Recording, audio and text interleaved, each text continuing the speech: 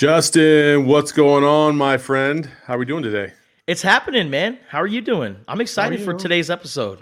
No, it's gonna be fun. We got Steve Lavin joining the show, and we're gonna talk some college hoops with him, and obviously the craziness that's going on there. But hey, just living the dream over here. You know how it is.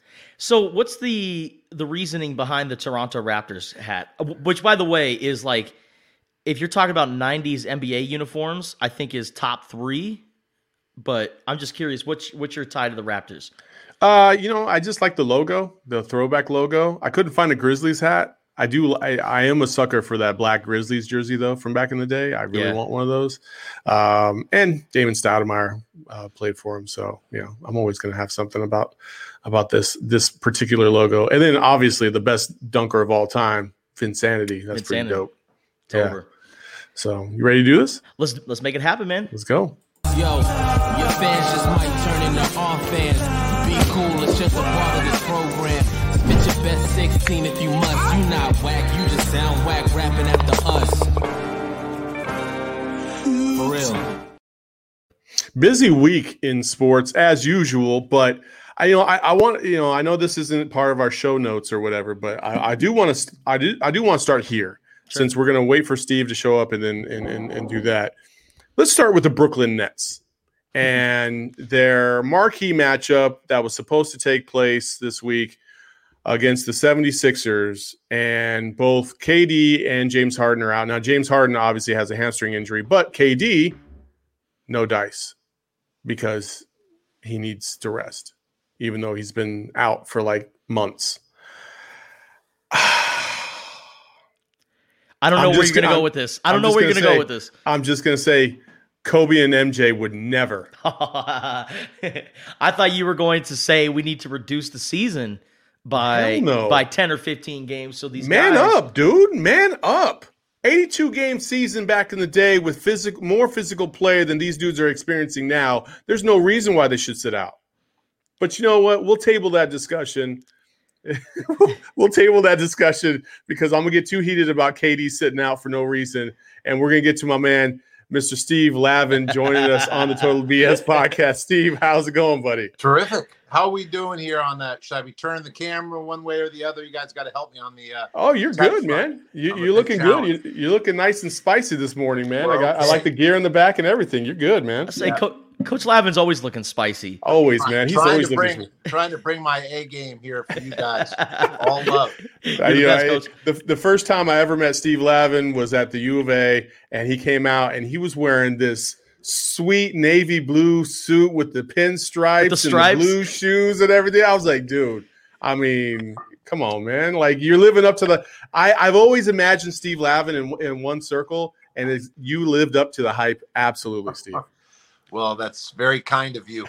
The reality is, you come into Tucson and the McHale Center, Coach Olson's going to be in the stands. Now he's above us in the clouds. Rest in peace, smiling down on this show right here. We give him a little bit of love, but you always had to bring your A game when you came to McHale, because Lute Olson was the Cary Grant of college basketball. A great dresser and on point, and out of respect, you wanted to do that. I'm going less with the pinstripes now. I'm just going with the straight navy and charcoal grays. I've kind of, eliminated the pinstripes from my rotation, unless it's, Big East tournament. I'm going to New York City in the Garden or something along those lines, or Chicago in honor of John Dillinger, or, Al Capone, or some of the great gangsters. There you go. Walt Clyde Frazier in the house. So you got to embody that spirit. I got you. Exactly. Coach, speaking of Lute Olson, I was going to ask about him later on, but since you brought him up and you mentioned him smiling down on this show, we actually put Coach Olson in our show intro. So for those that are watching on YouTube and Facebook, we have this cartoon-like intro that was created to. We'll show you. We'll show you the first 2 seconds of it. You want to see it real quick? Yeah. Cool. Yeah, let's do it. All right, here we go. Yo, your fans just might turn into our fans. So we had Kobe and Lute, two legends of the game, and so So what do you thoughts on just an amazing life from Lute Olson and just his legacy that he left on not only the sport of basketball but on planet Earth? Yeah, no kidding. I mean, at every stop, as a high school coach at Long Beach City College, at Long Beach State, at Iowa, and then obviously what he built in the desert at Arizona. He just set a level of excellence, the gold standard for others to emulate and to model. I know he had a big influence on my career, and just watching the way he conducted himself, his sideline demeanor, and obviously the confidence that his teams played with. In particular, I was impressed with his evolution as a coach and his flexibility. He adapted as the game changed. He was coaching early in the career without a shot clock, without a 3-point line. And then in 97, when he cuts down the nets, that was a middle of the conference team, I think 11-7. That 97 team with Bibby and Terry and Dickerson and Simon, Bramelet. That was a special group. And it demonstrated to me Coach Olson's flexibility, the humility, because some coaches, they are who they are and they don't change or evolve. But to be successful for a sustained period of time, you have to be creative and use ingenuity. And I thought that small ball approach was emblematic. The 97 team that cut down the nets, no one expected them to. They went in as a lower seeded team, but interestingly, win the national title and beat 3 number 1 seeds on the way to the national title, the first time it's ever happened and the only time it's happened in the history of college basketball. And I just appreciated what a gentleman, what an ambassador, what a statesman Coach Olson was for the game. He would write handwritten notes. Might be a big win against a non-conference opponent like Duke or Louisville or Notre Dame, Kentucky. And I knew I would get a note from Coach Olson, handwritten. And he was special, just a Mohican, and really set that standard for young coaches to follow. He was the consummate professional teacher and coaching life skills. And that's why his players had such reverence for him. Even if they didn't see eye to eye at certain points, during their playing career, now that they look back, 10, 20, 30 years later, they understand what Coach Olson was trying to instill in them. And that was the tools, the fundamentals, the values and virtues that sustain you beyond sport, but prepare you for the challenges of life. And that is, to me, the ultimate teacher, and why I have so much respect for him. I was able to work his fantasy camp a couple of years back when he was still with us, and also celebrate his birthday with, his former players. And to be around that degree of love that he had for his players and the players had for him was really inspiring, and something all treasure. Even though, of course, people are like, wait a second, what's the rival UCLA Bruin coach doing here in the Cat's Den in Tucson? But again, that spoke to the kind of person Lute Olson was. If you beat him, he was just as gracious. And when he, beat us, he still had the integrity, the grace, the class. And that's what I was, so impressed with. Win or lose, he was the same person. And he was fortunate that he won more often than he lost, obviously. That's why he's in the Hall of Fame. Speaking of winning more often than they lost, the Pac-12 definitely won a lot in the tournament, both on the women's and the men's side. What was your overall impression of the Pac-12? Let's just talk about the men's tournament specifically, and how they pretty much surprised the country in their performance in the tournament. Yeah, we might have to give some love to Larry Scott. He got beat up. Timeout, coach. And he took the blame for everything bad that's happened in the Pac-12. So we got to give him a little bit of love on a season where both the men's and women's crushed it. Yeah. And so we have to start there. It's only, fair. If you're going to blame everyone for the struggles, you got to also be able to give them some love and credit when things go well. And it was under his leadership that this happened. And so I start with that thought, and then just impressed. I mean, a real shot in the arm for the conference on both the men's and women's side. It's been well chronicled in terms of the struggles that we've had in football and basketball. But when I was asked about it through the years, I'd say it's cyclical, and people don't want to hear that. But there are times where things just line up, the perfect storm in the wrong direction for you. And we know that in our own personal lives, there's days, weeks, or years that don't go as well as others. And then sometimes we're rolling, hitting on all the right notes, and everything seems to come your way. And so this was a year in the NCAA tournament where I thought that was the most compelling story of the NCAA tournament, was the Pac-12's performance. UCLA, what a story that was. 4 straight losses going into the NCAA tournament. And then they recalibrate, kind of reset their mindset, take advantage of being in the first 4, go on to win 5 consecutive games, make it to the Final Four. And interestingly, after that, heartbreak loss to Gonzaga, you have to think UCLA probably would have been a better matchup, interestingly, against Baylor, because Absolutely. Of UCLA's ability to control the tempo, impose that preferred tortoise or snail pace. They play at the 337th rated pace in college basketball. That is extra slow, but they are proficient. And they had a bunch of superstars that were blossoming right before our eyes. Johnny Juzang, his shot making and playmaking.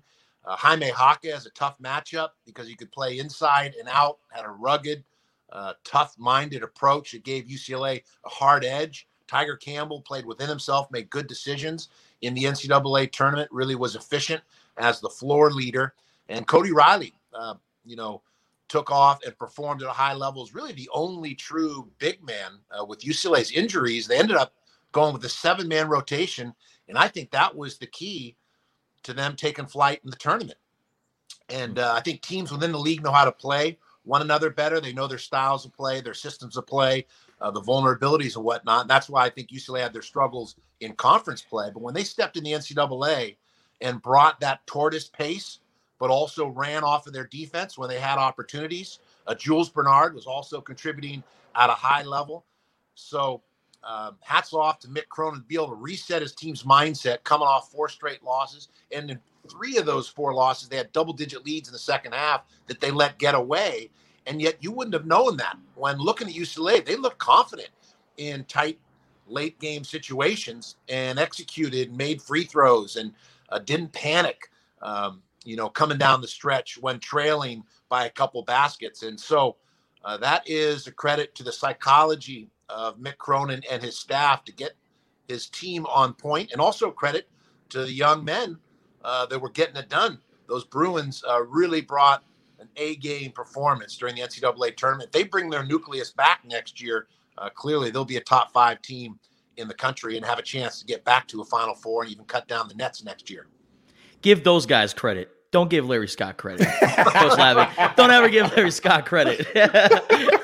Spending $7,000 a night at the Pac-12 tournament in Las Vegas. I think more importantly than that, Justin, the announcement that Larry Scott is going to resign, and then all of a sudden, everybody's getting love in the tournament. And Coach Lavin said, "Hey, things line up. Things line up. Just find it funny." I like to bring that 12 Angry Men, the kind of Henry Fonda approach, being fair-minded. And let's give credit where credit is due. There you go. Larry Scott's still the commissioner at UCLA, and the other Pac-12, men's programs really represented at a high level, and the women's program was on fire as well. As you know, with the Cats in Arizona, what a performance and impressive run by the women's programs as well. Yeah, absolutely. We were talking about, the NCAA tournament as a whole, both the men and the women, 1 site each, Indianapolis, San Antonio. Did you like it? Did you not like it? What were some things that you think the NCAA might take a look at in terms of modifying, or should we just blow the whole thing up and go back to the way it was and regionalize everything? I think that, first of all, high marks for Dan Gavitt. Mitch Barnhart, who's the head of the selection committee. Dan Gavitt is the son of Dave Gavitt, who was the founder of the Big East, and Dave Gavitt, a former coach at Providence as well. He's another Mohican, a giant that we, lost. Rest in peace to Coach Gavitt as well. But his son has carried the torch forward and really represented his legacy in a first-class manner because he's in charge of men's basketball championships for the NCAA. So Dan Gavitt and Mitch Barnhart deserve a salute, and all the selection committee members. I thought it was organized well, and it could be that this becomes a model, at least for the near future, whether we stay in Indianapolis or it's picking other cities and rotating the cities. But there are a lot of advantages to Indianapolis. And of course, that's where the NCAA, works out of. And, it's convenient. And when you could consider COVID and the complexities of the virus, there's something to be said for having the equivalent of a bubble, different than the Orlando bubble for the NBA. But there was that aspect of playing at all these venues. And they happen to be some great venues, too. Assembly Hall at IU and Hinkle Fieldhouse at Butler and Mackey Arena at Purdue, and then some of the modern venues like Lucas Oil. So I think high marks. And yes, there's a strong probability that this will be, in the near term, the way the NCAA tournament is played. I love that part of it and just making it easier for everyone. But I also think about the number of cities that get to experience the NCAA tournament. Places like Spokane, Tucson's hosted first round events, Boise, Idaho. Does this possibly take away, those smaller cities having NCAA tournament sites, which generates money for those cities? Yeah, no doubt. I think in the ideal world, if the virus were to go away and it's no longer a factor, then I think a return to the traditional March Madness model would make sense. But until we're, through it with certainty that the virus, no longer is a factor that has to be considered, I wouldn't be surprised if the NCAA doesn't take the conservative and the prudent approach in terms of the safety and the welfare of everyone participating in the tournament, not only the student athletes, but the fans, the media, and the organizers. And the city that hosts. And they've, really took all the precautionary measures and the protocol. The planning was precise and strategic. And if I'm not mistaken, other than VCU, right, every team was able to participate, either win in advance or get to play and go home. And that was the objective. So that's a pretty good percentage when you only have one team that wasn't able to participate in the tournament. Absolutely. The University of Arizona made it higher this week, obviously, with Tommy Lloyd. I don't know how much you know about Tommy Lloyd, but, what was your overall impression, and what kind of job, or I guess, University of Arizona, obviously, besides UCLA in the Pac-12, obviously the bell cow of the Pac-12 when it comes to men's basketball. What kind of situation do you think he's stepping into, and what kind of challenges do you see ahead for him? I know Tommy Lloyd well through the decades, and had good relations with the entire Gonzaga staff, going back to Dan Fitzgerald, who hired Dan Munson, and Mark Few and Billy Greer and, Ray Giacoletti, and Tommy Lloyd, one of the bright young coaches in the game. And he was patient, studied and worked at his craft, excellent recruiter, internationally as good as it gets in terms of bringing players from overseas. So he has a reach around the globe in terms of contacts. And he's not just a recruiter, though. Excellent teacher, has a great understanding of basketball, both offensively and defensively. And he's been, a central figure in these runs to the Final Four by Gonzaga. He knows the West Coast well. So I think he'll be an excellent fit at Arizona. He's going to learn more, in his first year as a head coach than he did at any point over the decades as an assistant. And I was the same way. 3 years at Purdue as an assistant under Gene Cady in the Big Ten was great training ground as an apprentice to learn about teaching and coaching. And 5 years at UCLA under Jim Herrick and a part of the national championship in '95 were great experiences as an assistant coach. But it wasn't until I became a head coach, 1996, 97, that you suddenly have an accelerated learning curve. Much like, a high school player that steps on a college campus and competes in his freshman year.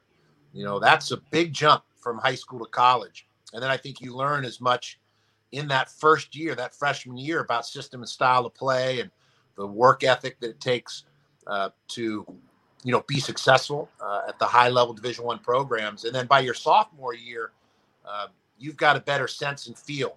So Tommy Lloyd has all the important ingredients, the traits, the characteristics or attributes that it takes to become a great coach. But he's going to have to go through it. It's a rite of passage. And it started with that press conference.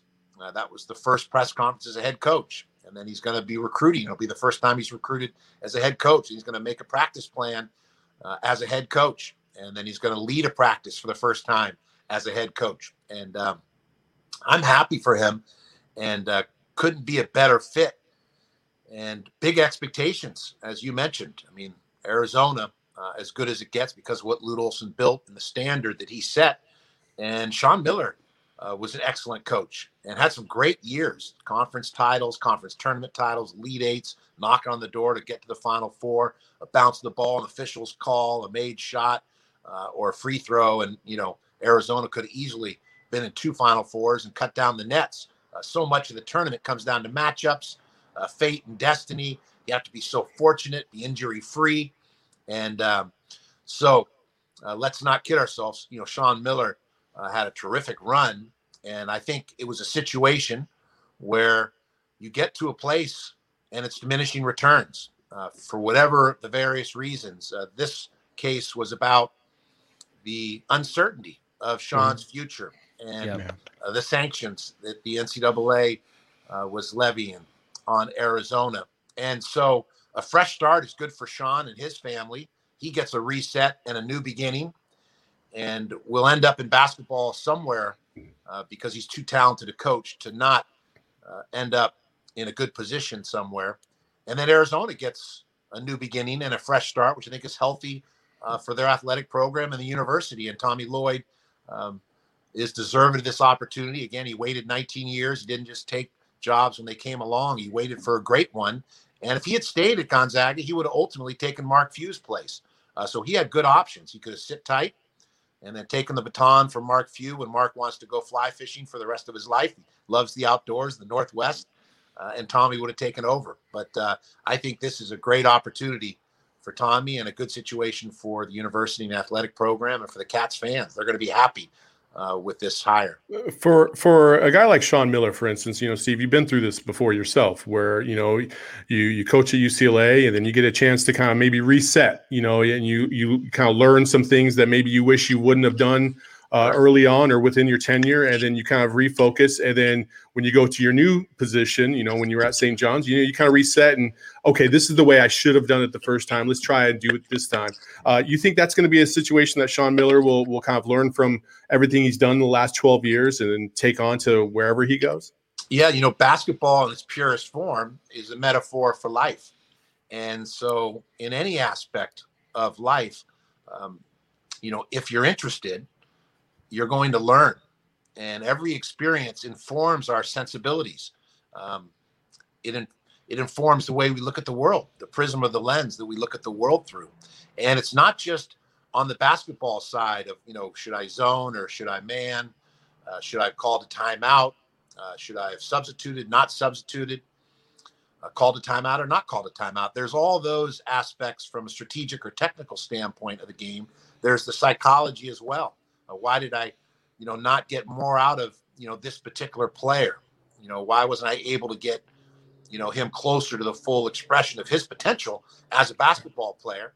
And the way I was brought up, my mother and father were educators, and Coach Katie was an outstanding teacher. And at UCLA, when I was with Jim Herrick, you're influenced by John Wooden.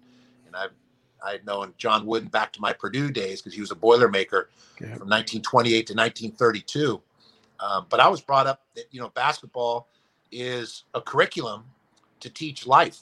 And we talked about that earlier with Lute Olson, that, it's really the fundamentals of life that we learn through team sport. And that's the beauty of getting young people involved in sports, and team sports in particular, because you're learning about competition in a healthy way, preparation, resiliency, how to bounce back when things don't go well.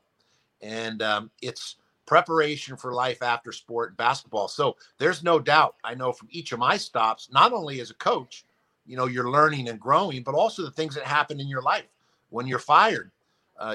That's an opportunity to grow and learn in terms of how do you respond, how do you bounce back, how do you move on or transition with grace and class and dignity, and to give thanks and to be genuinely grateful for the opportunity that you had. I was UCLA 12 years. That's a long time. That's the most of anyone on the bench since Coach Wooden did it for 27 years. I was an assistant for 5 and then a head coach for 7. So in my situation, I was extremely grateful for the opportunity. I had been a volunteer assistant, then the 3rd assistant, then the 2nd assistant, then the 1st assistant. Then I was the interim coach. Then I was the permanent coach. And then eventually I was the fired coach. So I experienced 7 different. That's what we call evolution, Coach. Evolution. There it is. And then we start over again, right? And then, television. The 7 years at ABC and ESPN working under Brent Musburger, another remarkable mentor to learn the fundamentals of television from, was a real gift. And then there was the opportunity to go back to coaching at St. John's, Big East, New York City. I was in the old Big East, when we had teams like Louisville, Notre Dame, and Pittsburgh, and Syracuse, and UConn now left. The good old days. Back. Yeah. And then I had a couple years with the Realigned League, which was outstanding as well. And then I got the pink slip again. I got a new president. And even though we went to the NCAA tournament my last year, and we went to 2 NITs, 2 NCAAs, averaged 20 wins a year, and sent kids to the NBA like Jakar Sampson and Mo Harkless and Don Pointer, and Amir Garrett now is pitching with the Cincinnati Reds. But we were able to graduate our kids. A lot of them are overseas. A lot are doing well in different industries, both my UCLA kids and my St. John's kids. So you understand, you salute, you give thanks. And the new president wanted Chris Mullen because he was one of Coach Carnesecca's guys. And they were hoping that would, lead to greater attendance and maybe going to a Final Four or a national title instead of just going to NCAAs. But it's hard to get to the NCAA tournament. And now Mike Anderson's there taking a crack at it. And hopefully he'll get them to an NCAA tournament. But yeah, you do learn, and you just give thanks and move forward. Life experience like cancer informs you. Losing your mother and father, as I have over the last 7 years, informs a different perspective in terms of compassion and empathy. And it also informs, my broadcasting style, because I've been on the hot seat. I've been in major media markets like New York and LA at programs like St. John's and UCLA. And the degree of scrutiny that you receive in those markets is intense. And so that gives me more empathy and compassion for what a coach is going through and the way in which I cover a game and the perspective I try and bring to inform viewers and also entertain them, but to give them context of, what a coach is going through and what that's like for his family and for his wife and what it's like at night, when you're by yourself with just your wife and you're going through it in terms of the uncertainty of your future in a particular profession. And, cancer definitely in terms of health and that battle informed me as well. So Sean Miller definitely has learned a great deal, and he comes from a coaching family. We know about Archie, and his father was a legendary high school coach. So he's going to move forward. I'm happy for him that he can take a deep breath, be off that hamster wheel. And because you're not even aware of it, when you're in that scenario, you have your armor on, you're going into that gladiator pit every day, and you relish that challenge. But it is taking a toll on your health. And so I don't think there's any doubt. I had cancer at a very young age of 45.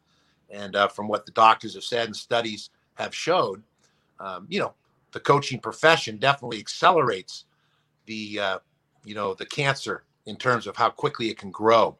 And so make sure you always, do your blood work. Early detection is the key. And that's why I'm here today, grateful that we get to talk basketball and still in the mix in some form. There you go. I love that. Yeah. I love that. No, seriously, because a big part of this podcast is talking about sports, but also really putting life into perspective.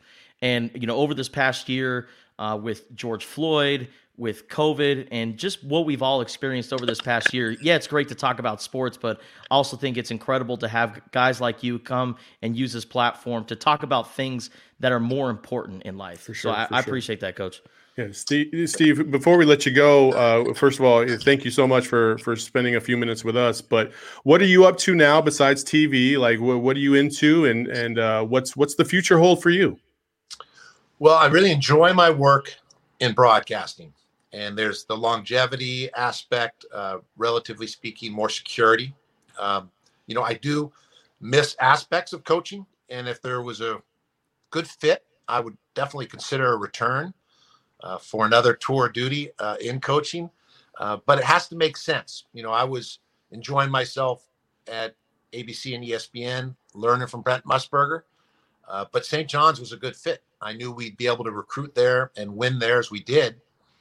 Not in terms of national titles, which is what the new president, wanted to see. And hopefully they're going to get there sooner than later. But I knew we could have success, and we did. And I feel good about, what we accomplished at St. John's. And now 7 years down the line, it looks even better when you look at the 10 years prior to our tenure, before we got them back into the tournament, back nationally ranked, back signing kids that could move on to the NBA, but also had those kids just stayed 4 or 5 years and got their degree and represented the program in a first-class manner. So as you touched on, we learn from each of those experiences, and that's what would intrigue me in terms of coming back to coaching, because I know I'd be even better. I was a much better coach at St. John's than I was UCLA. Now at UCLA, we had the program already rolling, so my results were better than they were at St. John's. St. John's was a rebuild. It had been a decade, since we had winning records, a decade since we'd been in the NCAA tournament, winning records in the Big East, that is. So, yeah, another run in coaching would definitely intrigue. My health is terrific, probably in better condition than I was when I was coaching at UCLA and St. John's, because you have more balance and, you're able to take care of yourself in terms of exercise, get my steps in. I live up here in the Bay Area where I grew up in San Francisco. Came back here 4 years ago to be with my mother in the home stretch of her life, right? Our parents bring us into the world. It's a real gift or a blessing to be able to send them out in the manner they deserve as they cross the finish line. And I wasn't able to do that with my father because I was coaching. But I did have that time between UCLA and St. John's with my father, the 7 years, to really drop in as a friend, more than his son, because as you become an adult, the beautiful thing is your relationship with your parents change, and it becomes more about a friendship instead of them raising you or trying to, discipline you or keep you on the right track. So enjoy TV. The right coaching spot comes along, I definitely would entertain and be intrigued, but it has to be a good fit. I think sometimes coaches just chase it, and they're doing that either for their ego because they feel they have to prove they can coach or do better than they did in their prior stop, or they're chasing the money. And, I don't want to chase it. If it's a good fit, a mutual interest, then I'm all in, because I really enjoy working with young people. I've spent my life working with, people that are 15 to 22 years old. And my UCLA guys now are in their early 40s. Yeah. And my St. John's guys are mid-20s to late 20s. So it's almost like the two marriages. You've got the older children from the first marriage, and you get the young ones. Yes, sir. You see the old timers that are, trying to keep up with their kids and the younger wife. And coaching, has that to a certain degree. And I love it because the different generations of kids kind of inform my view and perspective, which helps me in broadcasting. And they'll let me know, like, Coach, that's so yesterday. You can't do that anymore. And this is the hashtag, or, this is what's hip. This is what's cool. This is what's in, so, and also the different generations of kids, East Coast, West Coast, St. John's and UCLA, that have gotten to know each other. And so that's cool too. Back to like two families that become one. And those are things that I got into coaching for, and really feel fortunate and grateful that I've been able to coach at Purdue and UCLA and St. John's, first-class universities. And that's also why, if it was a wrap and I stay in broadcasting, the rest of my career. I'd be grateful for that too. You look at a lot of my mentors, the Dick Vitales and Digger Phelps and Al McGuire's and Bill Raftery's. There's something to be said. There's a reason why they never came back to coaching, because they enjoyed that balance. But I still feel I got one more run left in me if it's the right fit. There you go. Well, Coach, I met you. We actually had a discussion 3 years ago after DeAndre Ayton and Arizona won the Pac-12 tournament. And I was standing at half court. You came out and you just stopped and you just started talking. And we just started talking about ball. And we started talking about DeAndre and his performance and what the future lies. And we didn't really know each other too well, and you followed me on Twitter. I followed you on Twitter. But when you left, I left with the same impression that you kind of started off the show with about Lute Olson. Is like just the demeanor, the candor, the professionalism and the class that he had. And when you left that day, I thought the same thing about you. You didn't have to stop. I was in what they call I forget the name is an unusual student, right? Like, cause I'm 40, and I'm trying to find my way through this career after the military. And we just sat there and chopped it up for about 10 minutes. And I'll never forget that experience, because I was just like, this was the top of the line Division I head coach. And now he's one of the premier broadcasters in the country. And you gave the impression that you're not bigger than anything. And Bill Walton does the same thing. He'll spend a few moments to talk to you. And what's your name? What's your name? Yeah, always. What's your name? And where's my stool so I can sit down? And also, after he asks you what your name is and you respond with your name, he goes, "I'm Bill." I'm like, we know. I know who you are, man. Yeah. So I just wanted to let you know that I've always been impressed by you, and every person I've ever mentioned your name to has nothing but the greatest things to say about you. And I think that says more about you as a man than as a coach. And I appreciate you taking the time to come on to this show. Well, I appreciate the kind remarks. And it is one of the wonderful elements of, coaching and broadcasting is we meet people on the road, like musicians that are barnstorming back in the day, the, big band or, jazz musicians barnstorming. And you meet other people, in that case, that love music. And in this case, love basketball. And sometimes both love and basketball and music and basketball. There are some interesting ties there, especially with music, because as you know, getting musicians to work together in harmony, right, to create good music. And the more they practice together, the more they understand one another's gifts. And there's a leader of a band as well. And that's the equivalent of a coach.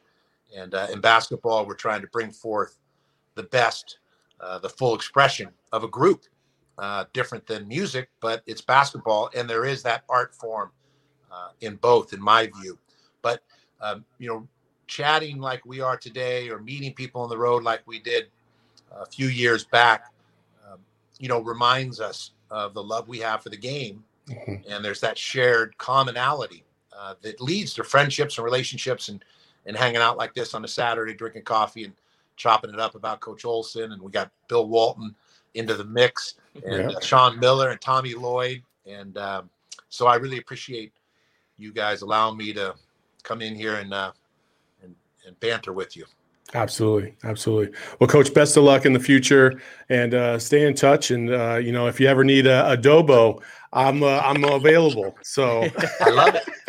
I like the versatility. That's good. You got to wear a lot of hats. There you go. A lot of headsets.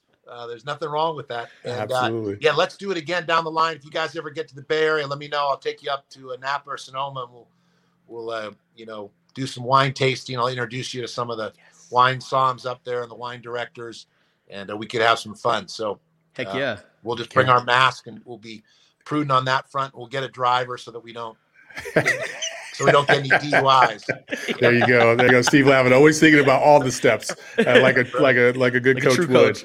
So, Steve, thank you so much. Appreciate it. Take care, fellas. Bye-bye. Thanks, Coach. See ya.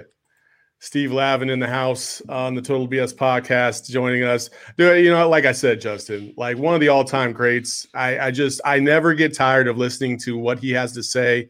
It's so insightful. It's so thought out. And man, can he remember a name or what? Man, it's ridiculous. It's impressive. It's impressive. He's just dropping names left and right. That Purdue assistant coach from 1956, and then blah, blah, blah. I'm like, whoa, dude, like, I can barely remember my fiance's name from time to time.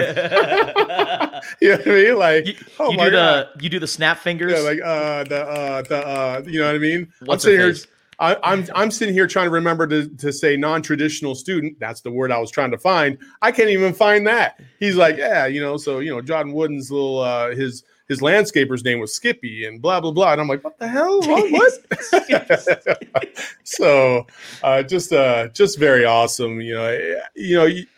Justin, you've been around.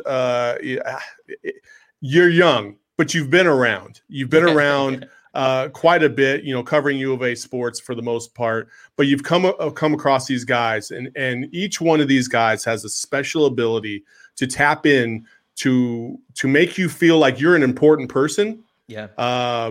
Even though we're all just people, right? Nobody's more important than the other. But it's that unique ability to be like, so what are you about? And embrace you, even if it's only for a few minutes, and then that's it. And that's a really cool trait that I try to take on myself. I know you try to take on yourself, Justin. You have that ability as well. Like every person that's ever met you has always been like, man, I like that guy. You know what I mean? Because you make them feel a certain way about themselves, and it's a unique trait, and I think it's definitely a high quality for people to have. Coach Lavin, when you brought up the story about him coming out to center court to talk to you about just everything and anything about DeAndre Ayton and what happened that night, I have a kind of a similar story about Steve Lavin coming out and connecting. It was my birthday, 4th of July, for those people wondering. And I'm sitting at a gas station pumping up my car, getting gas. And I get a text message, and it's from Steve Lavin. And this is at like 9:15 at night. And it just says, hey, friend, just wanted to wish you a happy birthday.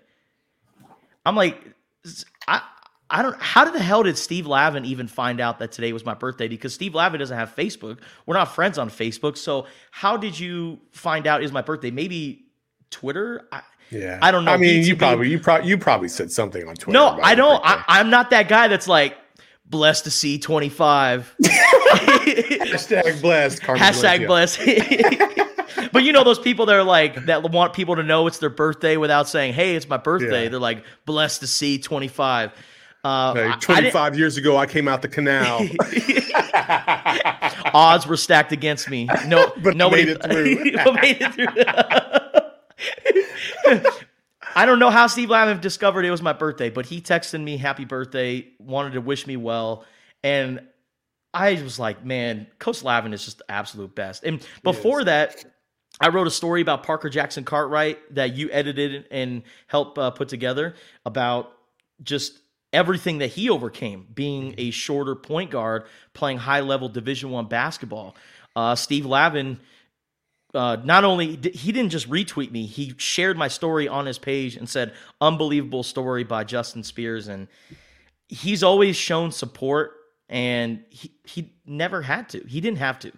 It doesn't take much. And that kind of guy right there, with all the connections and the people that he knows over the years, from being at UCLA, from being at St. John's, for him to consider little old me as an acquaintance, I just think it's so special. When you talk about that effect that you leave on people, Steve Lavin is just one of those guys that just makes you feel good about yourself. And oh yeah, absolutely.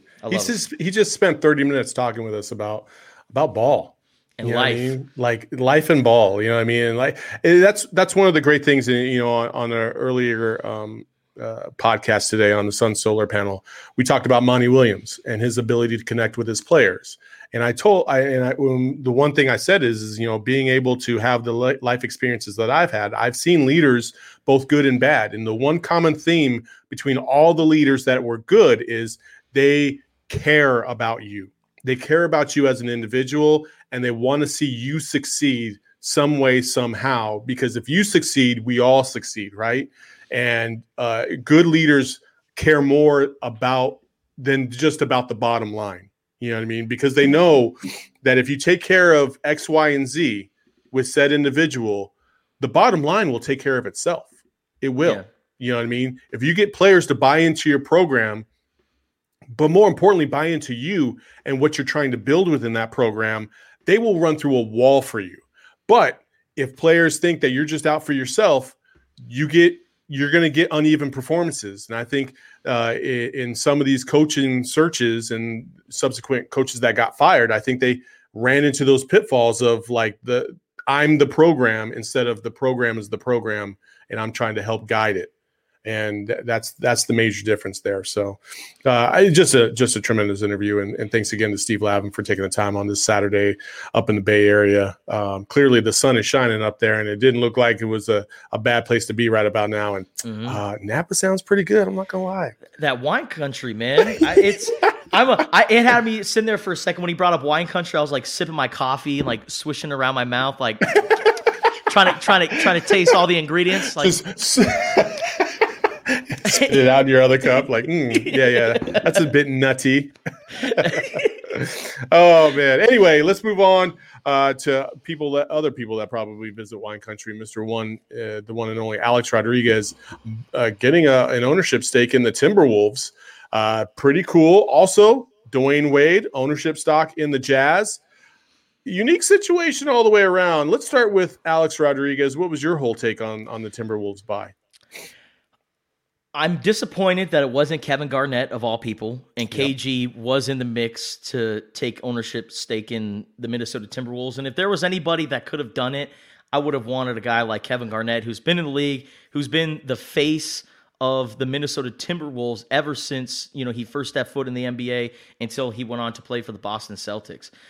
Having arguably the greatest player in franchise history take ownership would have been a great deal, but I also like Alex Rodriguez going and partnering up with Mark Lohr, who is an exec for, who's former exec with Walmart, yeah. Walmart. So he's got a big wig on his side, and they're teaming up, and they're going to take ownership and kind of help out with the NBA and where it's going. And I think having a young guy like Alex Rodriguez who has a grasp of where professional sports is going, we've heard him talk on ESPN, on Fox, very smart, intelligent guy who is very business savvy.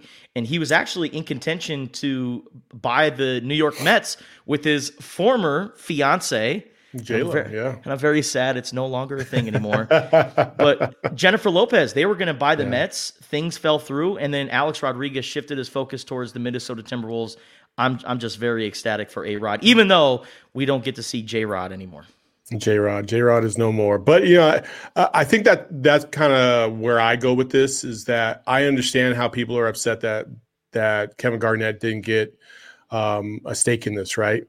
However, if you've seen A-Rod and you've seen his dealings, you see that he has been kind of prepping himself in the business world to be a major player in the sports industry. And I think what he's doing has set himself up to do just that. That's one of the things that I find remarkable about athletes like Alex Rodriguez, right? I think by and large, every athlete that gets to the NBA gets to professional sports, here's similar advice. Like, hey, this is just temporary. You don't know how long this is going to last. Make sure you're prepping yourself for the next step.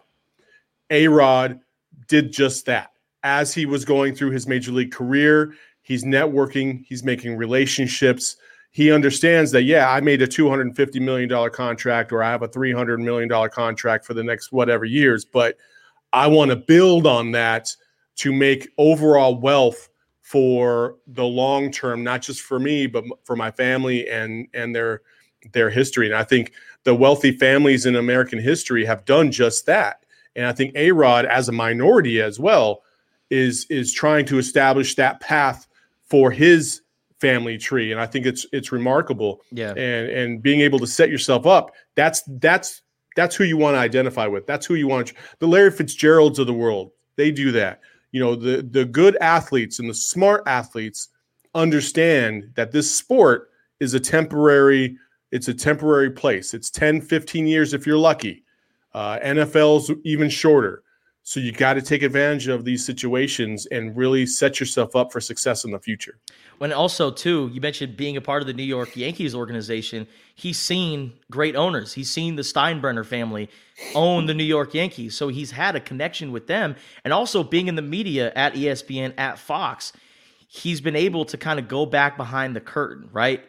Being in our job, Saul, we're able to see the business side of sports and how everything operates because we're behind it. We kind of get to see how the sausage is made. Yeah. So I think with Alex Rodriguez building up that resume, getting those connections, and understanding what it takes to own a franchise, even if it's not Major League Baseball, he's going out of his element and going with the Minnesota Timberwolves, I think is very special. Whereas a guy like Dwayne Wade going with the Utah Jazz, it's incredible. I mean, you see a number of NBA players, not as many as you'd like to see, but there have been a number of NBA players that have dabbled in having exec positions and taking ownership. Magic Johnson is probably Michael Jordan. Michael Jordan with the Charlotte Hornets. So I think Dwayne Wade going with the Utah Jazz is special for the NBA. They need more players representing them and pursuing the league and making the league just an overall a better product.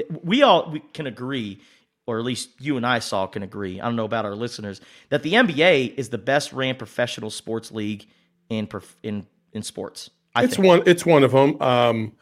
I will also say this when it comes because to it's all about their players. For sure. I'll also say this in regards to Dwayne Wade and the Utah Jazz. The Utah Jazz, from a public relations perspective, have probably one of the worst reputations in the league in terms of their fans and how they conduct themselves. The racism, there's been countless instances of racism in Utah. I think it's quite remarkable that a gentleman of Dwayne Wade's stature, his background, his family, he has a kid who is transgender and or identifies as other than what they are. I hope I get that right. I'm trying to put the verbiage correctly. So if I got that wrong, I apologize. But there's a lot of different facets to who Dwayne Wade is. He's a fashion guy. He's got, Gabrielle Union is his wife, and she's an actress, and they do a lot of different things and promotions, and they do a lot of different things for the community. Like, they are very active. They're a very active couple. And so the fact that Dwayne Wade is now in with the Utah Jazz in what you and I can agree with is one of the worst cities in the history of civilization in Salt Lake City. Burger King closes at 9 p.m.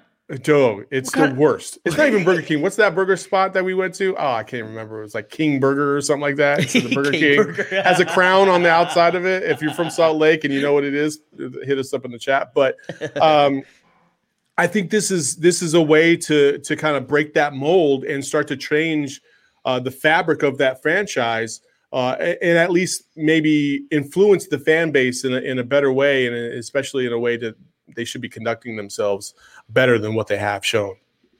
Yeah, and I think one of the, I shouldn't say better examples, but one of the more just examples that resonates with me about the fan base in the Utah Jazz was when Derek Fisher went back to the Lakers because his daughter had eye cancer. Yeah. And so going back to LA, seeing the best specialists, the best doctors for her, when the Lakers went back and played against the Jazz, either in a regular season game or a playoff series, I forgot which one it is, there were fans that were shouting stuff at Derek Fisher, and one of them was even covering his eye while he was saying stuff to Derek Fisher.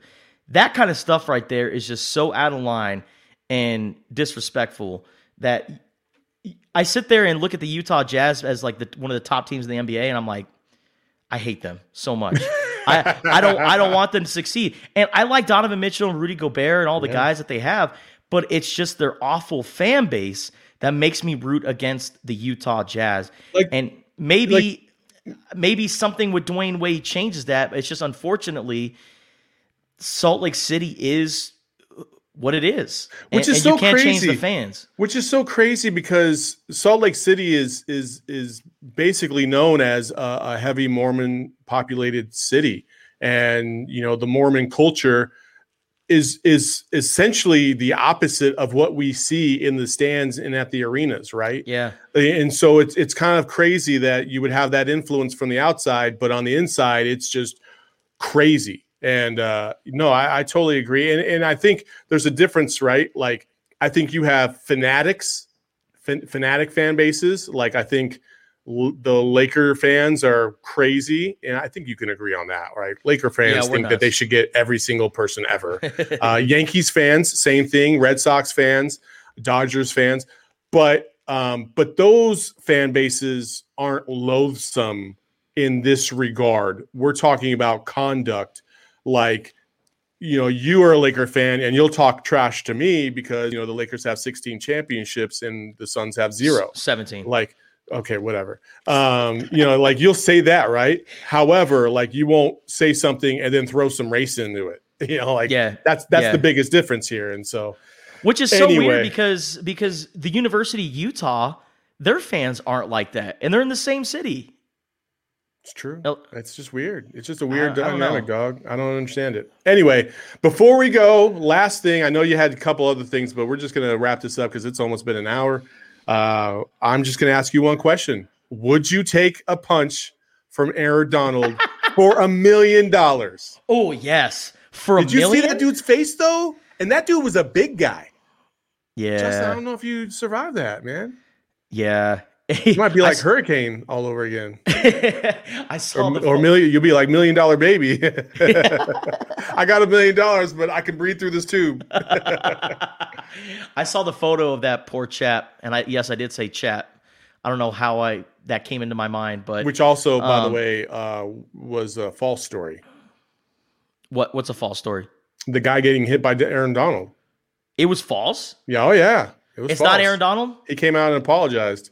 Yeah, it was a made-up story. Oh, man. How things have changed between the time I made the show notes until we actually do the show. Oh, how the tables have turned. Oh, how the turntables. But I don't know if I take a punch from Aaron Donald, but for $1 million, I might consider it. I actually threw out the question to my older brother. I'm like, how about $200,000? Just one good punch to the face.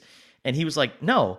And even if you accept that money, how much is your hospital bill going to be? Like anywhere but the face, cool. I'll take it for $1 million. But the face, man, dude, you might have brain damage, man. You might not even be able to count to 5. Getting punched in the sternum by Aaron Donald? Oh, you're done. I've actually been punched in the sternum once before. So we were playing this game. It's so stupid. It was called BB Britches. And yeah, so stupid. So stupid. And I was like my junior year of high school, and it was a bunch of us. It was like 15 of us. And if you said any word with the letter B in it, dudes could just go ham on you until you say BB Britches.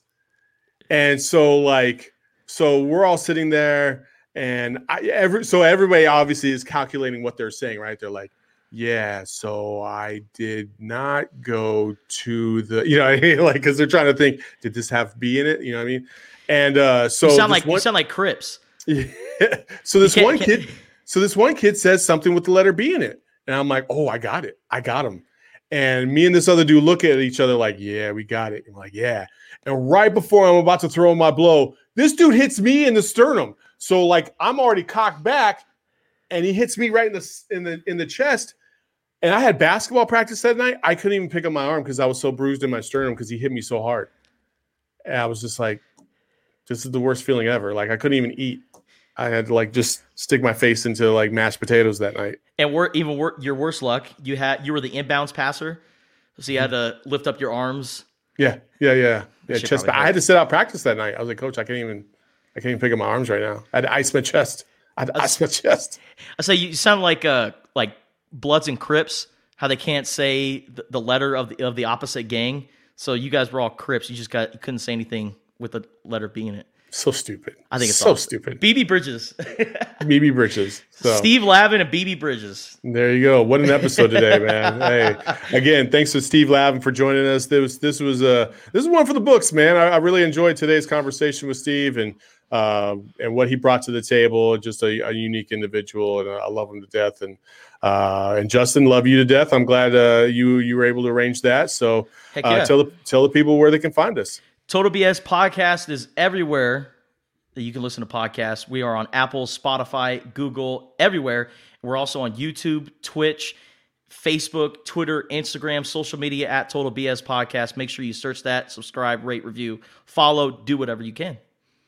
There you go. And until next time, we appreciate you joining us. Make sure you subscribe. Make sure you hit that like. Make sure you leave a 5-star review, just like my man said. Yes. We'll see you when we see you next time. Peace.